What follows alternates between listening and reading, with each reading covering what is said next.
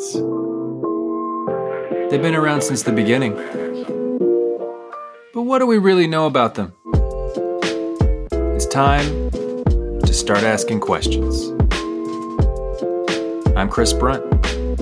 This is PODRE.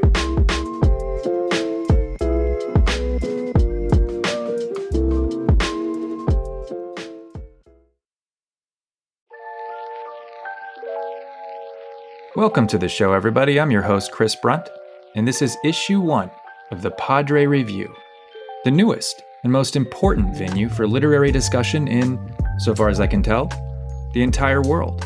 Like our Bad Dads miniseries with Brad Franco, these are bonus episodes that will run in between full seasons of PODRE. Season 2, by the way, is currently in production, and we'll be sharing the premiere date with you soon. Each issue of the PODRE Review will be edited by a major figure from the literary world, which means they'll be here with me in the PODRE studio, having an in-depth conversation about poems, novels, and stories that have helped me select that'll tell us something true and urgent about parenthood, about being fathers, mothers, sons, daughters, siblings, stepchildren, orphans, Genghis Khan-like progenitors, whatever the case may be.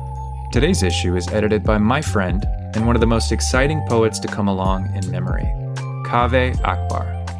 Kaveh's poems appear in The New Yorker, The New York Times, The Paris Review, Best American Poetry. He's the author of 2 spectacular, transcendent poetry collections, Pilgrim Bell and Calling a Wolf. He's also the editor of the Penguin Book of Spiritual Verse, 100 Poets on the Divine. And later this year, Kaveh will publish his debut novel, Martyr. He's a professor at the University of Iowa and the poetry editor of The Nation. I've been teaching his incredibly rich and powerful work for years. There's nobody better, and nobody I'm more excited to dig into these poems with. We're going to talk about 3 poems about fatherhood together, 2 by a couple of Hall of Fame Detroit poets, and 1 by Kaveh himself. But look, before we get to the poetry, here's something you might not know about Kaveh Akbar. Kaveh is a baller, okay? Kaveh can hoop. This man is 6'4" at a minimum. I won't even go into the wingspan. And Kaveh, like me, grew up in the 90s watching Michael Jordan's Bulls on TV every night. But unlike me, Kaveh grew up in the Midwest, not too far from the city of Chicago, and also, unlike me, Kaveh is reported to be actually quite good at basketball. So I wanted to do something nice for our friend, to show him that we at PODRE appreciate his time and value his expertise, and celebrate him as an artist and as a human being, as he should rightly be celebrated. No, I couldn't get Michael Jordan here, due to scheduling considerations, mine mostly, so I did the next best thing I could think of. Because part of our mission here at PODRE is to make dreams come true. That's why we give out the Not a Terrible Father in This One Instance award. That's why we've promoted Julian to co-host and given him a platform to air his opinions and ideas and criticisms of me, his dad. And that's why I made this special custom show intro for Kaveh. So here we go. It's the PODRE Review, Issue 1, with guest editor Kaveh Akbar, coming at you from the floor of our childhood dreams, aka the Madhouse on Madison, aka Chicago Stadium.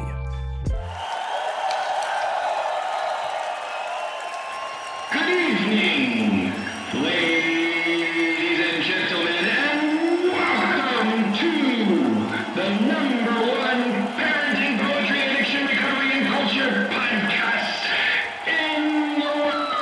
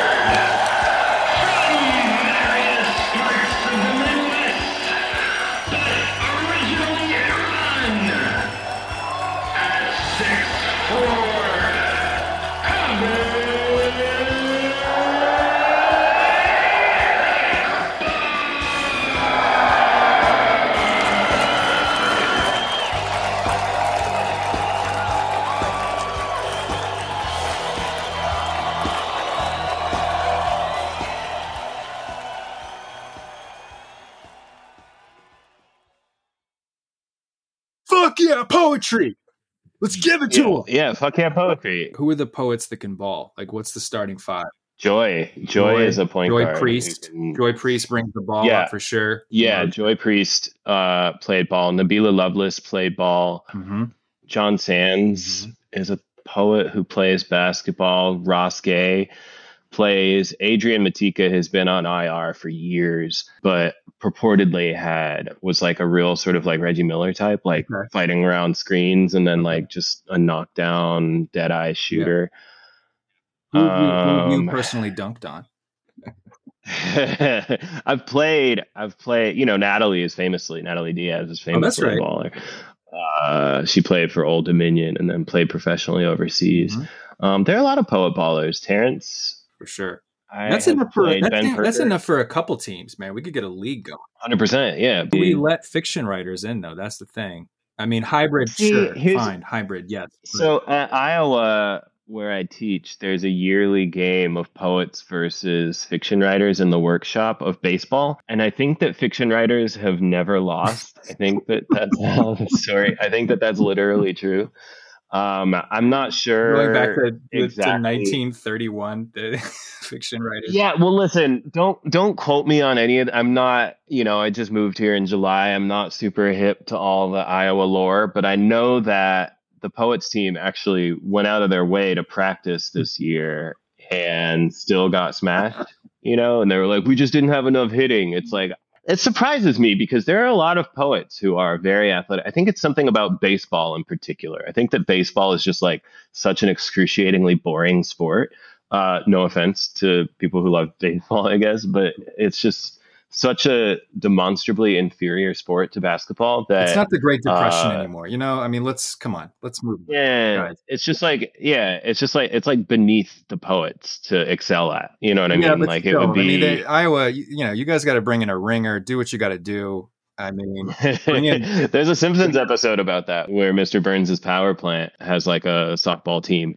And he brings in like Daryl Strawberry and all these ringers, and he hires them to the power plant to work at the power plant, but really to play on the team. Daryl Strawberry is a great choice for that because he'd do it too. Like he'd absolutely want. Well, there's like I'm not a baseball guy, but there's a whole fleet of like early 90s baseball stars who were involved. Ken Griffey Jr. was one of them. I thought today we would talk about three poets, Kaveh, who all three of them are near and dear to my heart. It's interesting. We've got two Detroit poets. We've got the Bad Boys. We've got the Pistons lined up against the starting guard here, Kaveh Akbar himself. So we don't want that tension to seep in here into our reading of the poems. I want to put that on the table first. I won't hold it against the Pistons. And actually, in all realness, I was a Bucks fan growing up, and so you're a Bucks guy, right? I mean, and so both the Bulls and the Pistons just beat the crap out of my beloved like Glenn Robinson, Sam Cassell, Ray Allen Bucks my whole childhood. Baby. Because it was like the Jordan Bulls, and then it was like the Ben Wallace, Chauncey Billups Pistons, and so between those two teams, you're talking, and they're all in the same Central Division, right? And so you're talking about like two of the biggest childhood bullies for me. But so now it's your time. You're a Bucks fan. You're right. You're walking in tall cotton. You're fine. No one walking in tall cotton. You have Giannis. Okay, So poet number one is a good friend of this podcast, Hayan Charara. It's from his new collection, newish, most recent collection, These Trees, Those Leaves, This Flower, That Fruit. I read that as a PDF for the first. I think I wrote some words for the cover. You're on the back of the book here with Diane Seuss. Recently. Yeah, me and Diane, two peas in the pod. Prize. Yeah, it's like one of those like. One of these things is not like the others, but no, I love Hayan's work. I think that he's very like, he doesn't bang his pots and pans about himself very much, but I think that he's quietly one of our best. One of the best. And he has so many great dad poems. It was so hard to pick. You and I were going back and forth over text, like this poem, this poem, this poem. He has so many amazing poems about his father, about his, just sort of like what we'll call today dad poems, but also about being a father himself, right? He's got two beautiful children. And he's just, this is one of his great subjects. He's got this poem about his dad hitting a guy with a car that I wish that was here on the list today too. But We'll just have a separate Hayan Shuara fan cast after this one. Absolutely. So this is Ode on an Abandoned House. Wind and rain. Here are the keys to the house. A missing door, 2 broken windows. Birds? For you, a room with a view. The bedroom, which once held the moon and stars, out of sight.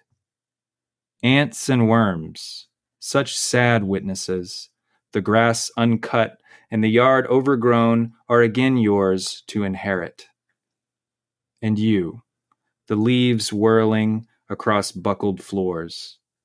Please take my father's voice, whispering.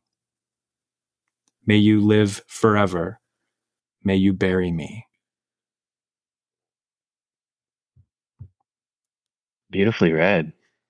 You know, his lines, the way they just kind of fall down the page. He's really a poet whose lines just tell you exactly how to read them, right? Yeah. Yeah. But this one, you know, those last 2 lines are what, for me, really just kind of take the air out of my lungs, right? May you live forever. May you bury me. How do you read those? How do those hit you? Well, the juice of this poem for me is the thinginess, right? He's not saying like, oh, my dad, oh, my father's voice, how I miss my father's voice, right? May you live forever. May you bury me.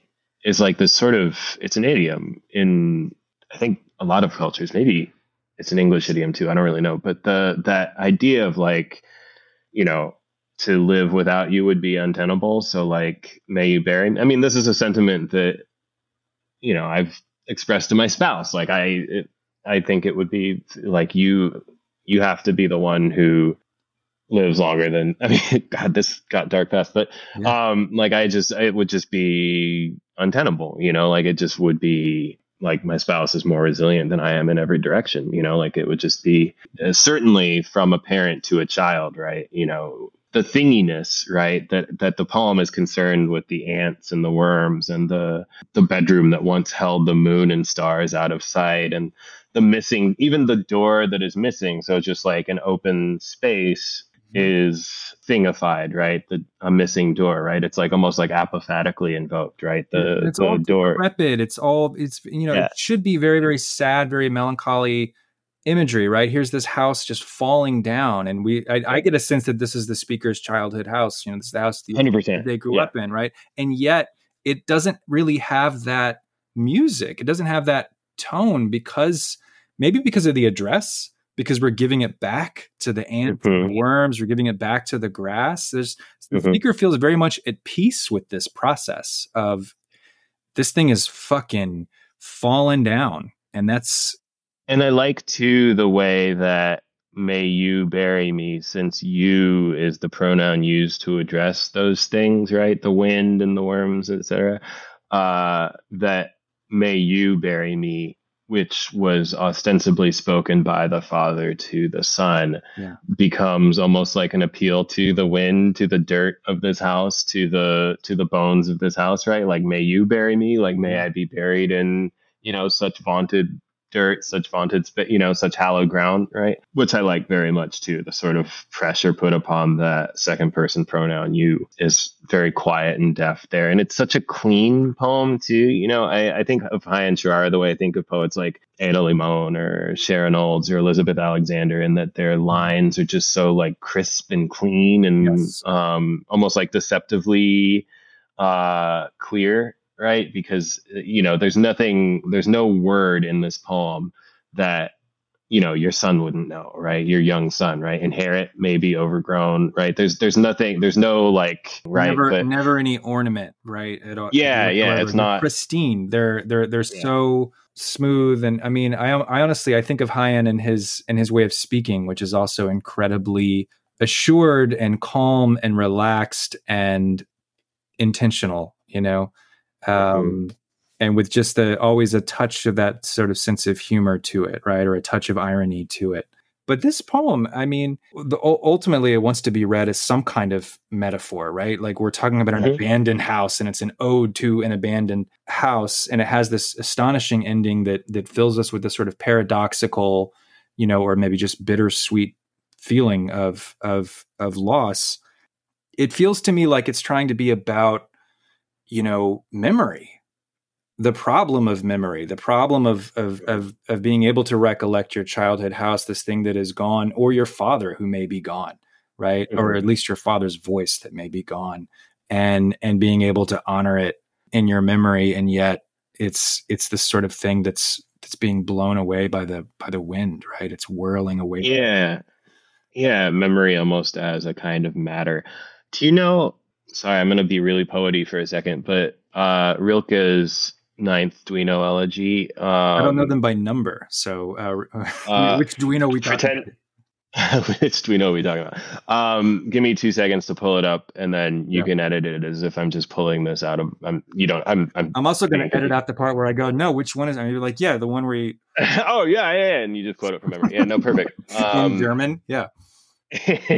Yeah. Okay. So the ninth one is the one where he's like, so much is unutterable. All that we can do is talk about what is utterable. And the part that this is the part that I always think about: praise the world to the angel, not the unutterable world. You cannot astonish him with your glorious feelings in the universe where he feels more sensitively. You're just a beginner. Therefore, show him the simple thing that is shaped in passing from father to son, that lives near our hands and eyes as our very own.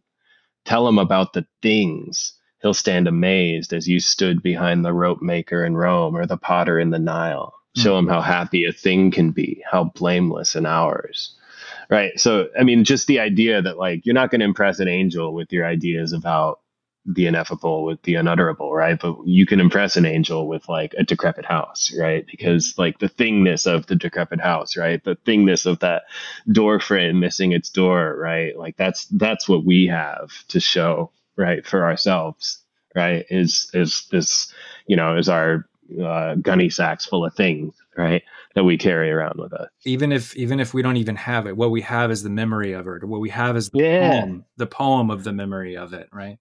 But again, that's what I'm like as a poet myself, as a creative person myself, that's what interests me most, is when an artist is able to strain their medium in order to allude to that which the medium wasn't built to accommodate, right? Which is to say, if you took a picture of a house, you could draw that house pretty faithfully from that picture, right? The dimensions. Well, you and I couldn't, but others. You and I couldn't, because we're both bad drawers, as we've established, right? But one could, an architect could look at a photograph of a house and pretty reliably recreate a house that looks something like it, right? If I just described a house to you, it doesn't matter like how actuarial I get, right? If I'm like, the bay windows are 5 feet tall, but whatever. I don't know what a bay window is, but for the big pretty ones you can sit inside, where they kind of. The ones with the little like reading. Yeah, they go out a little bit, so you can kind of get up in there. Yeah. I guess I do know what a bay window is then. But like I think that language can only give you metaphors, or I can say like this is what the house was like, right? Whereas a photograph is really good at saying like this was the house, right? And the way that Hayek's poem is sort of pouring language around the absence of the house, right, and revealing the mold, right, or it's like flour thrown on a ghost, right? Like we're sort of seeing the shape of the house that once was, right, even though he's really only describing absence. And that's the thing that interests me often most in art, is when the medium is being sort of deployed against a silence or against an absence to give the silence or absence shape. And it's so perfect too, because what the father is expressing here, or what the son is remembering or imagining the father expressing, is a kind of impossible thing, right? This impossible wish that we have to keep each other, even after death. Mm-hmm. May you live forever. May you bury me. One of those is far more likely than the other. Yeah. Yeah, but it's that, if I could have this, then, then that's a fate that I can accept. Right. Well, and I mean, like, what is it? I'm not a father, right? I have a puppy that I adopted and 3 cats, and that's, but what is it to? I'm going to have you back on with Himanshu, and we're going to do like a dog father episode. Right? I can't wait it. Can't wait. We're going to be great. What is it to create life knowing that the best case scenario is that it lives richly and then like dies in 80 years or 90 years or whatever? Yeah. I mean, like just knowing that there's a terminus for the thing that you're creating. I don't think about their longevity in exactly that way. I feel like I'm asking this because it's an anxiety, not like, oh, you fucking monster. I'm asking this because it's an anxiety. I think about their mortality all the fucking time, like all day. But it's more in the context of like, can I get them through the next few years? Like, can I get them into adulthood? Can I get them through this gauntlet of danger and peril? Yesterday for the holiday, we were at our friend John's family vacation place up in Thousand Islands. And we had this beautiful time. He was so hospitable. His people were so lovely. And it was kind of perfect. The boys were just romping all over this island, and they were jumping in the St. Lawrence River, which is damn near freezing even this time of year. But to get down there, they had to go through these rocks, and they had to kind of the sand is wet and it's slippery. And all day long, I felt like I was just, in a state of pretty high tension, right? Of like trying to make sure the little one didn't slip and fall and the big one wasn't going to drown or get hypothermia in the water or what have you. You're just constantly on like rescue duty when you have small children. I don't know what it's like as they, John has teenage daughters, right? So he's in a totally different world as a parent, and the things that he's afraid of and has anxiety over are I would imagine quite different. But I think more about, my responsibility to them in this very immediate, almost visceral sense of like I'm spotting them all the time. I'm walking behind them, like, don't fall right now. So you're governed more by the kind of acute crises than, I mean, it's all sort of abstract for me because I don't have an actual, and this is so much like recovery just broadly, right? It's like, it's all abstract for me right now because I don't have an actual child about whom to worry, right? But for you, it's acute and hourly and minute to minute. And so you're not focused on the endless reprocessing of the big existential thing because... But I do think about their childhood as this thing that's like happening right now before our eyes, and yet only gets to happen once. And so I put a lot of pressure on myself for that, right? Like, don't fuck it up, man. They only get one of these. Don't traumatize them today. That friend of mine who he's the one we have each other's number memorized so we can call each other from jail. He's got 2 little girls, and his big thing is, his sort of mantra that he tells himself is just don't be the reason for their childhood trauma today. That's his 24-hour a day. Just don't be that reason. God, it's like you could be perfect 364 days out of the year, but you could have that one day, and that's the indelible mark, right, on their childhood. So it is abstract in that sense. It is a kind of like, how much of a long view can I take here? But even just within their childhood, even within the last 3 or 4 or 5 years, what is their life like, and how does the world feel on their nerve endings as a result of the atmospherics that I'm partially creating, right? And how does death come into that? Well, that's a longer conversation, but but you're also the guardian of them having a childhood that they can look back on fondly and think of as a childhood, right? Which is something that a lot of people don't have, right? A lot of people don't have like a childhood that they can think back on wistfully and be like, oh, how easy it was when I was a child, right? And that's a credit already. They are, both of them already history, I think, right? Like, the vast majority of people in human, I would say probably the majority of people living on the planet Earth right now, don't have a childhood that they can look back on and be like, wow, that was perfect, right? If only I could go back to the ease of those days, right? Yeah, and you don't need it to be you don't want it to be perfect. You want them to be resilient. You want them to know the struggles of moving through this world, and certainly the struggles that others who are less fortunate have, and that's all part of it. But at the same time, there is something that ought to be idyllic, Yeah. and they shouldn't have to feel under threat all of the time. Well, You know, and but I mean that calibration too. I mean, I'm just like narrating my anxieties about like ever becoming a parent too. But like that There's a place for that. Go calibration, ahead. that calibration is so delicate, right? Like my dad came to America in his 20s with like $300 in his pocket and moved from duck farm to duck farm my whole life, and he worked 6 days a week, farmers hours, et cetera, on farms that he didn't own, just like labor on, I'm not, like he worked on corporate farms.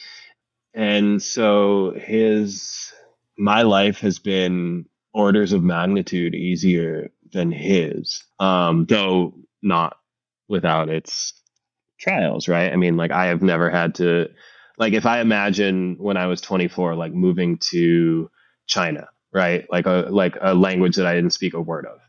Not even like moving to France that I kind of like knew food words, or like just truly just didn't speak a word of it, right? Just moving to China when I was 24 and being like, all right, I've got $300 in my pocket. What now? God, that's scary, right? Yeah, and then my life, right, has I've passed through addiction and a number of and whatever, right, and I'm happy with where I am now. I'm married to my best friend. I get to do my favorite thing in the world for a living, and it's very, very lucky. And I don't know. And so, like, if I were to have a kid, I would want to protect them from some of the things, but I also don't want them to be a little shit. You know what I mean? Like, Oh, yeah. I want them to like, I don't know, like that calibration, right? Mhm. Like there was like something about having the foil of the world or the foil of withholding parent or whatever, right? Made me be like, see, I can prove you wrong. You know what I mean? And like, I don't know. I'm not even like forming complete thoughts. I No, just, no, no, no, no. This is something that my partner and I talk about constantly, right? yeah, That exact calibration, and sometimes the word various conjugations of spoil will come into the yeah, conversation, yeah, right? Like, yeah, how do you guard against that? And it's like, on some level, this is a kind of experiment that in our family that we're doing. Like, what would happen hmm to what kind of grown up comes out of an actually good and pleasant and healthy and yeah. happy Loving and childhood? present and Like, emotionally mature parents. Yeah. um, and to some extent, we don't know, right? Like, we don't know what that's going to look like. And on another level, you think, well, the foils will actually present themselves, right? Like, we don't have to actually go looking for them. They will certainly, hmm and we might not actually know what they are until we're looking backward, right? We're looking into Yeah, the yeah, mirror. yeah. I mean, like moving to China would be a kind of loud and obvious one, but there are other maybe more subtle ways for hardship, struggle, difficulty to enter their lives that we're not necessarily in Yeah, control yeah, of. And then the yeah. final piece of it is like, I noticed this more with my older one, because he's the older one, but also given his personality, like he will find that inside himself. hmm Like he will hmm generate something to struggle with. If nothing hmm else presents itself, you can make everything on a glide path and give them everything that they need, not necessarily everything they want, but everything that they need. hmm And something about just like being a person is hard enough. Yeah, sure. where like I'm like, why are you working so hard, man? Like, all you got to do He's like, today is like skateboard and watch TV. Like, what are these windmills you were tilting at, my boy? But they're just like, he found him in his soul, like Mhm. here's something that I'm gonna battle with, and He's like Jordan. He like makes up the player across from him. He's like, "What'd you say about my mom?" And the guy's like, "I didn't say anything. What are you talking about?" And he's like, they're coming vendetta. out." Yeah, yeah, yeah. Now I got No, to that's score perfect. 55 on you in the garden. Yeah, yeah, Yeah, that's my thing. yeah. The Last Dance was full of those sorts of stories where he would just like make up some shit about a player across from him. Ginned up beef. Just the other guy is Yeah, like completely unaware. Like, what are you talking about? Like, yeah, yeah, yeah. And you're right. And I think that when I listen back to this, what I will hear is my desire for control and your relative surrender, right? Your relative surrender. Truly, like you're My like the absolute world will surrender. Like, oh fuck, I tried, but yeah, I mean, like we're teetering on the precipice of irreversible ecological collapse with, the global specter of fascism rising and taking over left and right. And, I don't think that one needs to look hard in this world for foils. And I'm like worrying about how to manufacture and calibrate them. And, what I am hearing even now speaking is my own desire to control every variable, in this hypothetical non-existent child's life. it's the difference between looking back, what Hyan does in his poem, right? Looking back at this, That was good. That was good. Way to reel it back in. At this, looking back at the abandoned house of childhood of memory and seeing it so clearly, right? And seeing its paradoxical beauty and decay and death and the yearning for it to live forever, knowing that it can't, etc. And then the looking forward, I mean, 2 weeks ago, we couldn't see the fucking sun because of the wildfires from Quebec. And the whole time that was happening was we couldn't go outside for 3 days because of the air quality. I'm thinking my kids are 7 and almost 4. What the fuck is going to be going on when they're 27 and 24, much less 47 and 44? I think about that stuff all the time, but it's so just like any other kind of angle you want to take on climate change and on the kind of like coming, as you say, like the ecological collapse. It just stuns your mind with, with its enormity, right? And you think, well, certainly that renders me in a position of surrender. And all I really can worry about is make sure they don't slip into the St. Lawrence River this afternoon and like bang their knee up. I mean, sure. Yeah. Oh. Yeah. Well, and I think too, I mean, and this is off topic, or semi off topic, but I think too, one of the greatest hustles that late capitalism has pulled on us is the idea that this is all like individual responsibility, right? Like this is like your and my fault for not using metal straws our whole lives, as opposed to, industry producing like 90 whatever percent of the world's pollutants and, the world's carbon, et cetera, being produced by like the 8 largest manufacturers, et cetera, and Monsanto, et cetera. You know what I mean? Like the idea that it's like because you and I haven't been like rinsing out our aluminum cans enough, which we still do. That cat food can right in the recycle bin without even rinsing it. Gross to rinse. I don't want to rinse it. Yeah, it's your fault that the turtles are dying. But meanwhile, the recycling truck's not even going to the recycling center anymore. It's just dumping it behind the fucking town in a field. Which is literally what happens to 90+% of it. But my spouse and I still, we rinse our cat food cans, and we've talked about this, and it's like we understand intellectually that this is going to the same landfill as everything else, but there's something about the ritual of the rinsing that it takes us out of our day, and it reminds us that we are connected to an earth that is inflected by our behavior, and whether this specific behavior is helping that or not, it's at least making us mindful in that moment, which carries over into everything else, which is basically how prayer works in my life too. It's like I pray for my mom's health or whatever, and then I call her and make sure that she's taking her medicine, et cetera. Right. I mean, that's my understanding of how prayer works. But speaking of houses of childhood memory, transcendent Detroit poet of the mid 20th century, Robert Hayden, has something to say about that, doesn't he, Chris? He does comment, and that was also an excellent segue to your poem, which we're going to talk about. Sure. So, not to give Robert Hayden short shrift, but we're gonna read this poem and then move to yours. This is a poem that I bet a lot of people have heard at least once, or come across. It's one of the most anthologized poems of the 20th century, and as you said, there's a really good reason for that. It's a beautiful poem. Those winter Sundays. Sundays, too, my father got up early and put his clothes on in the blue-black cold. Then with cracked hands that ached from labor in the weekday weather made banked fires blaze. No one ever thanked him. I'd wake and hear the cold splintering, breaking. When the rooms were warm, he'd call, and slowly I would rise and dress, fearing the chronic angers of that house. Speaking indifferently to him who had driven out the cold and polished my good shoes as well. What did I know? What did I know of love's austere and lonely offices. Beautifully read. I never know how to stress that second to last line. I mean, I think when you scan it, you get a different answer, but it feels to me like the stress wants to move, and I think you could go either way. But it's what did I know? What did I know? Or what did I know? What did I know? What did I know? What did I know? What did I know? I never want to read it the same way back to back. I always wanted the stress to. Yeah, eventually you'll get it right. Like one of the possible permutations will be the correct. Actually, this poem, I think about it all the time because it's, again, doing that thing that I was speaking about in the Chara poem of stressing the medium, right? Like there's this Brian Eno quote about the crack in a blues singer's voice being the sound of an emotional event too momentous for the medium assigned to record it. And I think about this poem and that final stanza where he says, speaking indifferently to him who had driven out the cold and polished my good shoes as well. What did I know?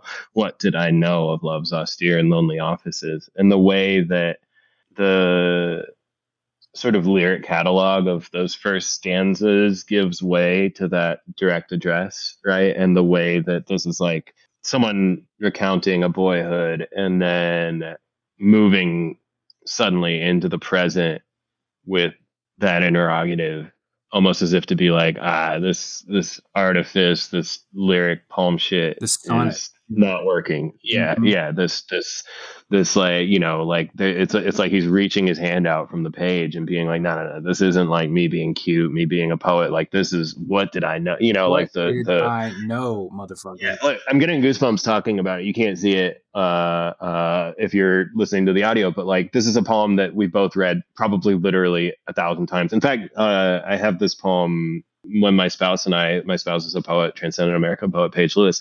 And when we were studying for our PhD comp exams, it was the way that we had to take our PhDs was in a locked room with no Wi-Fi and no computers and no phones. Mm-hmm. They would just ask you the rite of passage.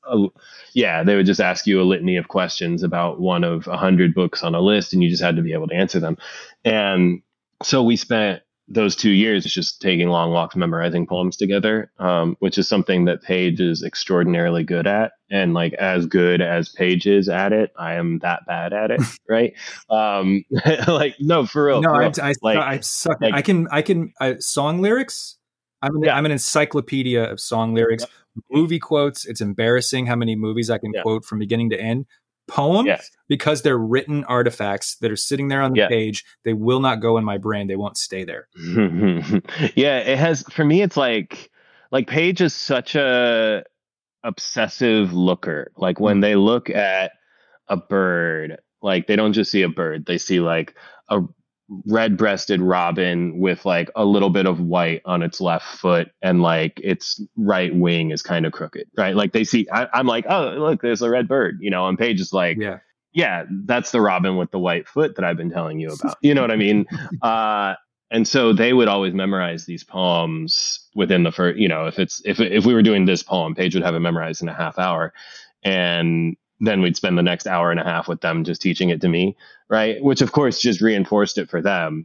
But I say this all to say, this was one of the ones that you can put a quarter in the jukebox and it'll come out. But and I think all the time about that ending, and the reason that everyone remembers it, and like the way that he uses offices is not a way that we tend to use offices today, right? Like it's a sort of strange usage of the word, sort of meaning like a station or what, but or like the workplace almost. But it's that usage that is so out of the ordinary and so utterly fucking perfect and for it to sort of to absorb all the different kind of vectors of this poem into that final point, that resting point, right? And it's got it all. And it's not a pretty word either, it's not like love, lonely, and austere butterflies or something, like it's like, not Keith. It's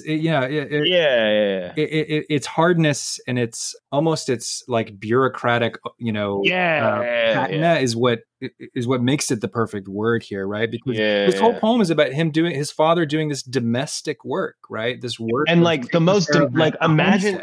I feel like because we all know this poem so well, we stop hearing it. But cracked hands that ache from labor and weekday weather, and then he's polishing his shoes on a Sunday, like imagine the humility to like wake up early on a Sunday before your kid and like polish your kid's shoes, not like, hey, Robert, get in here, like Bobby, come polish your We're late shoes. for But like, church. Get up, God damn it. yeah. Get here and polish your shoe, but like he wakes up early and polishes his son's shoes.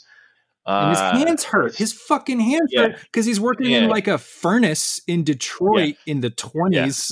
You know what I mean? Like, yeah, it's unbelievable. It's truly, yeah. And again, like this is the kind of reflection that I think are, the idiom of recovery trades in this kind of anecdote, right? The where was I selfish? Where was I fearful? Where was I self-seeking? Where was I ignorant? Maybe not so much when you're like a little kid, but but that's what he's doing here, right? That's but that's what I'm saying. Yeah, it's like it feels like a very recovery adjacent anecdote too, right? Well, because he talks about like the cruelty, the angers, the chronic angers of that household. Yeah, it's right? not a judgment of himself as a child necessarily, like completely, because it's really just it's a confession of ignorance and an ignorance that couldn't be helped, right? That because he was a child and this house was a fucked up house, right? Yeah, he talks about the chronic angers of that household.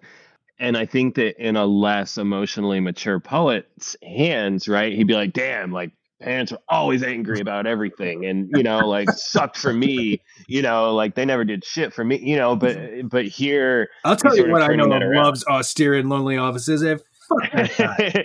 Wasn't that guy. Yeah.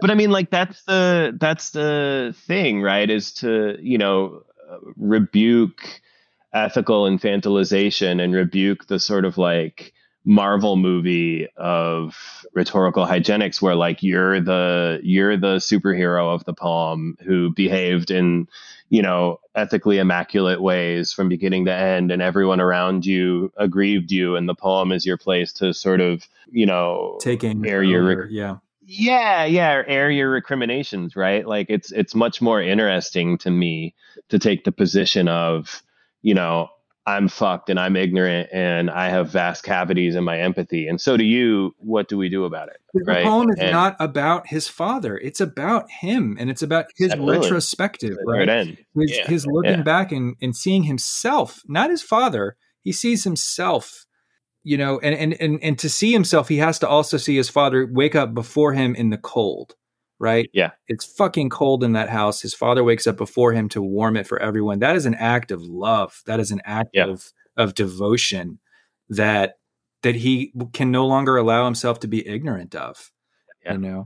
Yeah. And even when his father calls him, he rises slowly in dress, right? Like it's not like he's like up lickety split to like go out and give his father like a Leave It to Beaver hug, right? Like he rises slowly. He's like, oh, my dad's waking me up on a Sunday, Yeah, slowly, there's a reason. Dress, fearing there's no distance between rise and dressed and fearing, right? He wakes up slowly. I think because that fear, the violence of this household is always crackling in the air, right?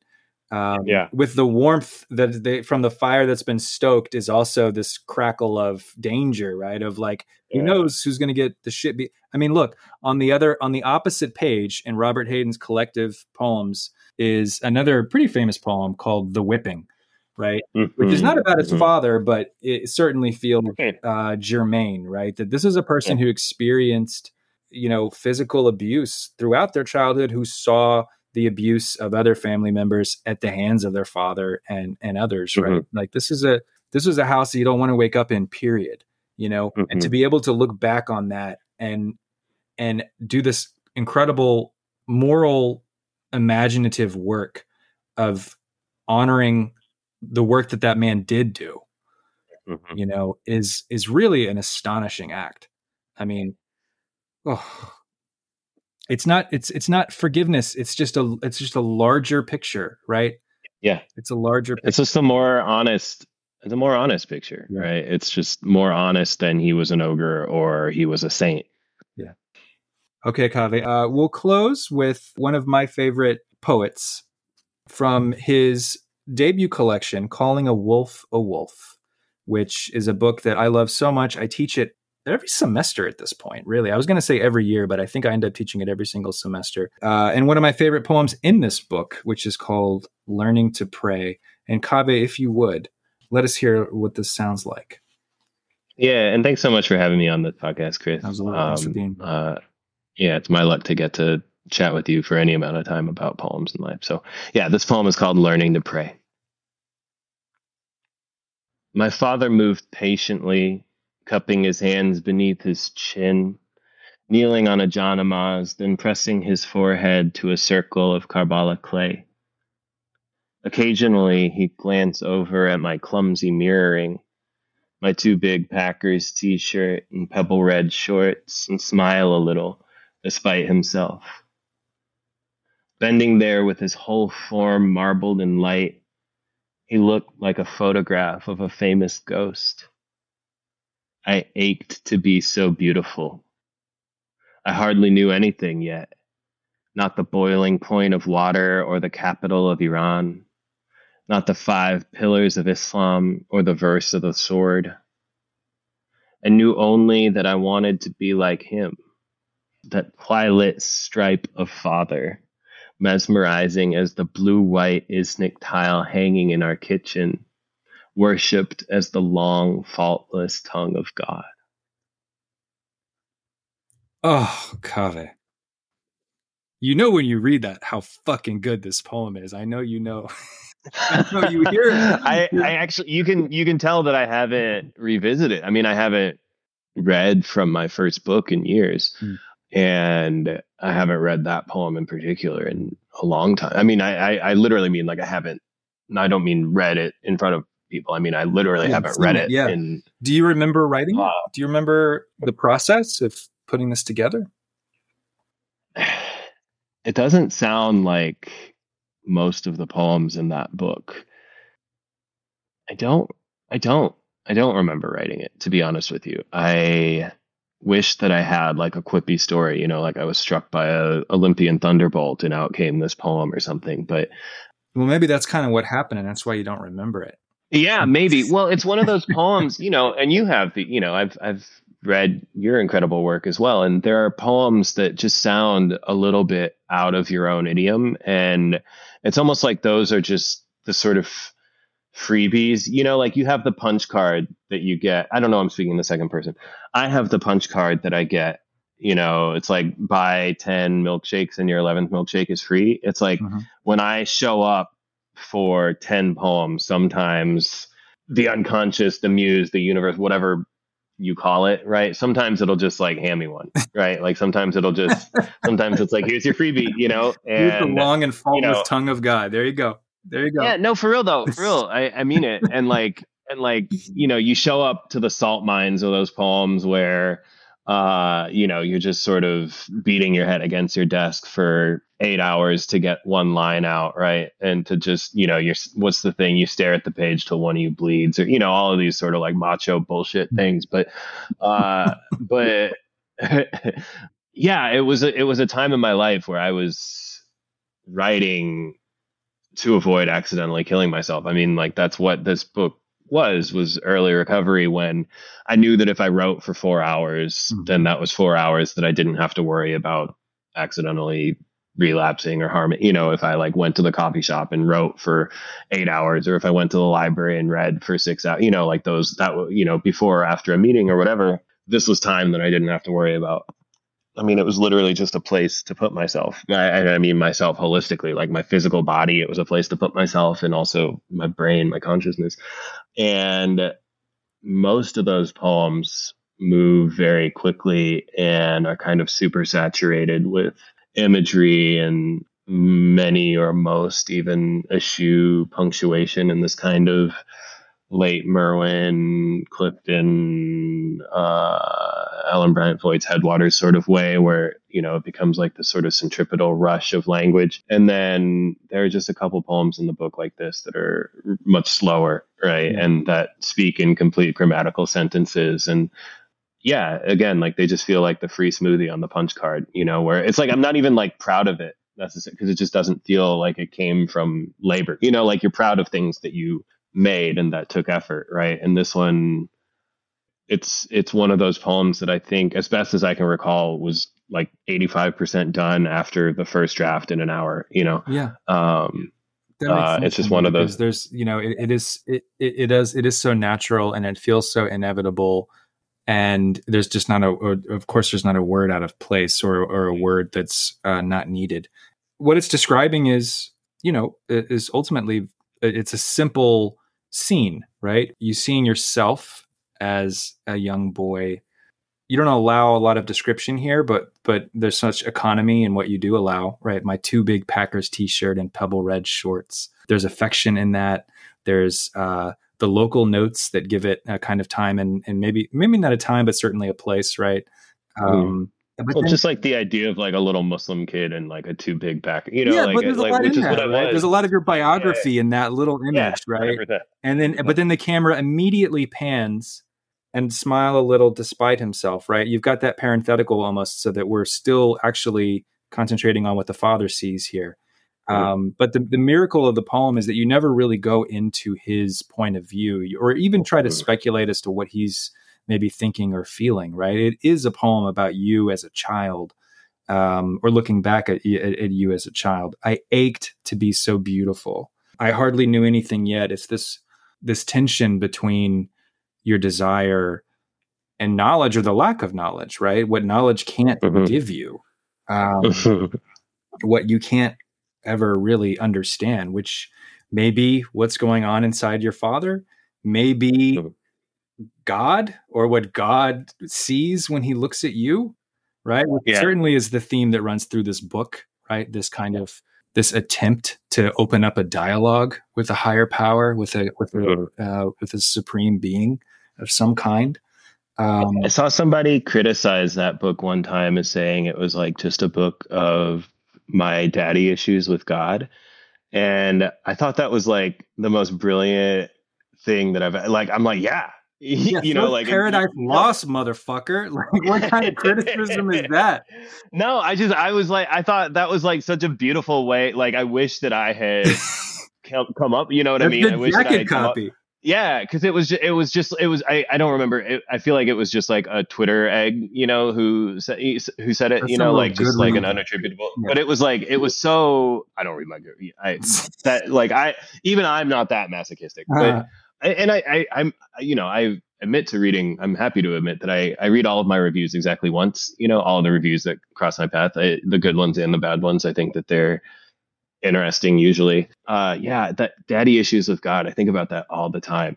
I think it's so good. I mean, when I was a kid, I literally thought my dad's umbrella caused the rain, because when he would grab the umbrella, when we would walk outside, it was raining, and it's like, and he talked to me about God and stuff. I mean, is it like this? I don't know, and you don't have to share on this if you don't want to, about how you talk to your kids, but like, I imagine it's like this for a lot of little kids, right? Is like, especially maybe not so much in your home, but in our home, my dad was very much like the center, the sun around which everything orbited, right? So, when someone was describing like a masculine, all powerful deity who knew everything about me and controlled everything, I was like, oh yeah, I got one of he's those. like in the other room. He's right here. You know what I mean? Yeah, he's like watching the Bucks game in the other room. You know what I mean? Like, yeah. It doesn't require a lot of like theological imagination. Like, fucking yeah, that's what I'm saying. Yeah, and so and even as I grew older, the closest human, the way that for Borges the Sahara was a good approximation for infinity, though of course there aren't infinite grains of sand in the Sahara, but like to the human mind, it's about as close as you can come. For me, my dad was like the closest I could come to imagining an all-powerful Alpha and Omega creator, right? Yeah, I think that started as early as the experience that I'm describing in this poem. Yeah, it reminds me of my other favorite line in this book, which runs through my head all the time, which is I think it's the last line of the book. It's the last poem in the book, and you're addressing an idea of God, or you're addressing God. And you say, I'm almost ready to show you the mess I've made, which is certainly merging then finally that paternal kind of roll with Mhm. with an idea of God here, right? And again, Yeah. like returning yourself to a childhood perspective, right? Like it's opening the door to your kid's room, right? And like here it Yeah. is. Here's the mess, right? Yeah. Here's my life. Yeah. Here's my soul. Here's what I've done with what I've been given. Yeah, and there's that air of Augustine in it too. The Augustine said, "Grant me chastity and continence, but not yet."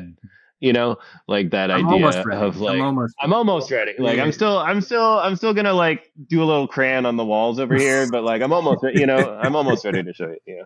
Yeah. Kaveh, but speaking of last lines, I just worshipped as the long, faultless tongue of God.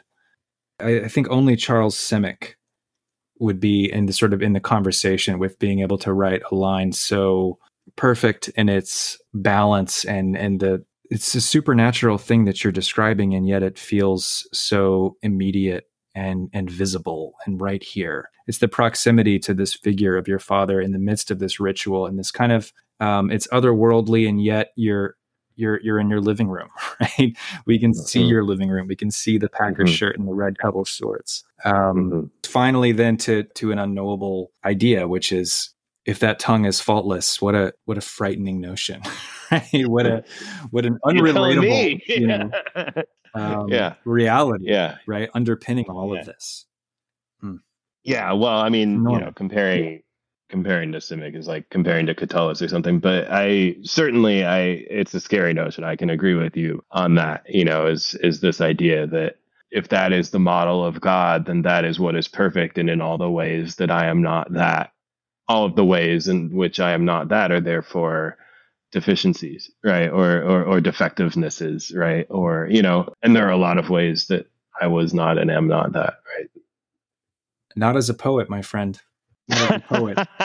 Not as an artist. Yeah. I appreciate it. We are fortunate to have this book and to have had you join us today and talk about these other poems and poets. Our Detroit bad boys. Yeah. Thank you so much for having me and for making this space where we can hang out with you. And you're such a good steward through your myriad curiosities, and it's just a joy to spend time with you here and off the mics too. Likewise, man. And limber up, get loose, because I think this Poets League. Absolutely, I think this 100%. is an idea with legs. I think we need to talk offline. I think you're right. I'm going to start drawing up some brackets. I think we're going to have to get on. I love it. All right. I love it. Kaveh, thanks so much for being here. Appreciate it. Take care.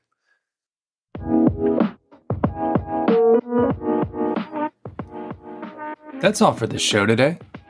Thanks to Hayan Chirara and the late, great Robert Hayden for writing gorgeous and meaningful poems. Thanks, of course, to our guest editor and starting guard, Kaveh Akbar. And thanks to you for listening. We'll be releasing another action-packed issue of the Padre Review soon. And there's even more Bad Dads with our friend Brad Franco on the way. It's an embarrassment of bonus episode riches here at Padre. Please subscribe to the pod wherever you listen and leave us a nice review. Help us move up the charts. Until next time, sweet lovelies.